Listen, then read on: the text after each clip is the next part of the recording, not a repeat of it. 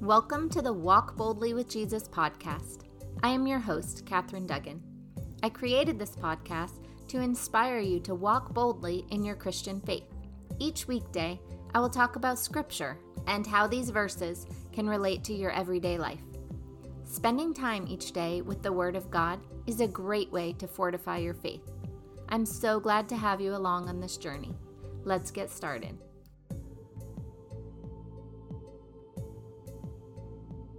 The title of today's episode is, Woman, You Have Great Faith.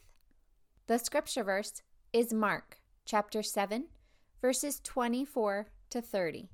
From there he set out, and he went away to the region of Tyre. He entered a house and did not want anyone to know he was there. Yet he could not escape notice, but a woman whose little daughter had an unclean spirit immediately heard about him, and she came and bowed down at his feet. Now the woman was a Gentile, of Syrophoenician origin. She begged him to cast the demon out of her daughter. He said to her, "Let the children be fed first, for it is not fair to take the children's food and throw it to the dogs." But she answered him, "Sir, even the dogs under the table eat the children's crumbs." Then he said to her, "For saying that, you may go. The demon has left your daughter." So she went home, found the child lying on the bed, and the demon was gone. When I came across this scripture a while back, I avoided it. I avoided it because I don't think I can explain it as well as it was explained to me. I avoided it because I think it makes Jesus sound rude, and I know he's not. Listening to it makes me confused. I always felt like Jesus was very dismissive of this woman, and that was confusing to me, as I know that's so out of character for him. I've heard it explained several times now, and although I'm not sure I can do it justice, I want to try, as it's such a powerful verse when properly understood. I will also put a link for an article in the show notes where it is explained really well. You can also just Google meaning of Mark chapter 7, verses 24 to 30, and I'm sure you'll come up with some good explanations. Jesus had just left the Jewish communities, and he was trying to get some rest. He entered a Gentile community, hoping no one would recognize him. It didn't work, and a woman who had a child that was possessed saw him. She begged him to cast the demon out of her little girl. What happens next is the part that I was confused at. Jesus says, "Let the children be fed first, for it is not fair to take the children's food and throw it to the dogs." Doesn't that sound like an insult? Doesn't it sound like Jesus is being dismissive of this woman? I didn't understand why he would say that to her. Aren't there other ways he could have said what he wanted to say? After listening to others explain this time and time again, it is clear that without context, and maybe some knowledge of the language back then, it would be hard for anyone to really understand. What Jesus was saying to this woman wasn't an insult. It was a parable. He was saying to her that there is a certain order to the way things should be done. First, he came to feed his children. He wasn't saying that he was never going to help the Gentiles. He was just saying that he was feeding his people first. What is amazing is that this woman understood what he was saying. She didn't take offense to it. This is something that I struggle with daily. I take things personally and can sometimes get offended easily. If this was me, I can see how I might have argued with Jesus. I might have been offended at what he said and argued that I had just as much right to healing as his people did.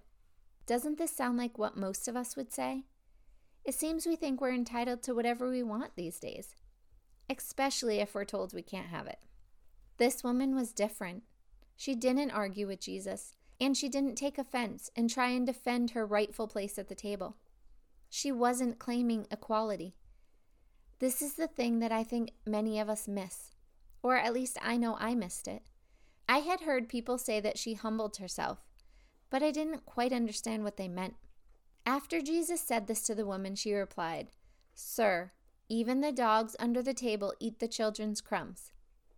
Then he said to her, "For saying that, you may go. The demon has left your daughter." This made no sense to me. In Matthew chapter 15, verse 28, it says, "Then Jesus said to her, "Woman, you have great faith. Your request is granted." And her daughter was healed at that moment. How does what she said show that she has great faith? What did she even say? When this woman said that even the dogs under the table eat the children's crumbs, she was showing Jesus that she understood his parable. She was showing him that she gets it. She's not of Jewish descent. She is not one of the chosen ones that Jesus came to heal. And instead of arguing that she was just as worthy as they were, she owns that she's different, and yet she still asks for his help. By saying that even the dogs under the table eat the children's crumbs, she is acknowledging how powerful Jesus is. She's saying, okay, you aren't here for us, and yet you have so much to give that after you feed all of your children, there will still be some left over. So I need mine now. I know it's not the time, but my daughter needs you now. This is why Jesus said she had great faith. She not only believed he would heal and minister to all of his children, but to others as well. There is a quote from the book that the article I read was based on, and I really liked it. They were talking about the assertiveness of this woman, and it said, "She's not saying, 'Lord, give me what I deserve on the basis of my goodness.' She's saying, 'Give me what I don't deserve on the basis of your goodness. And I need it now.'" This is a quote from Timothy Keller's book, Jesus the King, and the article I found it in was titled Meaning of Mark chapter 7, verses 24 to 30 by Austin Gentry. Wow, this is something I think we could all spend some time thinking about. When we ask God for things, are we trying to rely on our goodness? I know sometimes when I'm praying, I say things like, "Please God, she's such a faithful daughter," or "She's done so much good," or "She has so much faith," and so on. I'm explaining to God why this person deserves healing. I've read in several healing books that you don't need to do this, as God already knows everything about each one of us. However, I don't think I really understood until right now that we aren't healed because of our goodness. We're healed because of his goodness. When I pray for people, sometimes I feel as though I need to do something a certain way. Should I be kneeling? Should I lay my hands on that person? Should I close my eyes? Should I keep them open? The Holy Spirit has been slowly and gently bringing my attention to the fact that I'm making it all about me. It doesn't matter what I do. God doesn't need me to do anything but ask for his help. The Lord isn't healing people or answering prayers because I'm doing something a certain way. He's doing it because I asked and because of his goodness. It's not about us. I hope this explanation has helped you understand this verse a little better. I hope you take a few minutes and read the article because it goes into so much more detail and it's explained in a much more eloquently way than I explained it. I am also glad that I decided to try and explain this verse today, as it has really opened my eyes and has me thinking differently about how I pray. It also reminds me of God's abundance.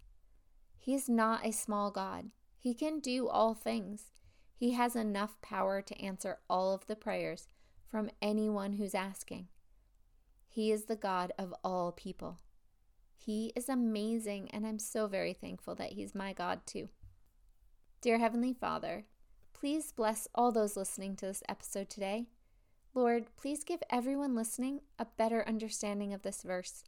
Please open our eyes to all the ways that we are making our prayers about us instead of you. Open our eyes to any way that we are trying to rely on our goodness instead of your goodness.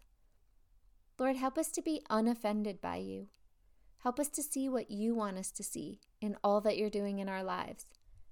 We love you, Lord, and we ask all of this in accordance with your will and in Jesus' holy name. Amen. Thank you so much for joining me on this journey to walk boldly with Jesus. I look forward to spending time with you tomorrow. Have a blessed day.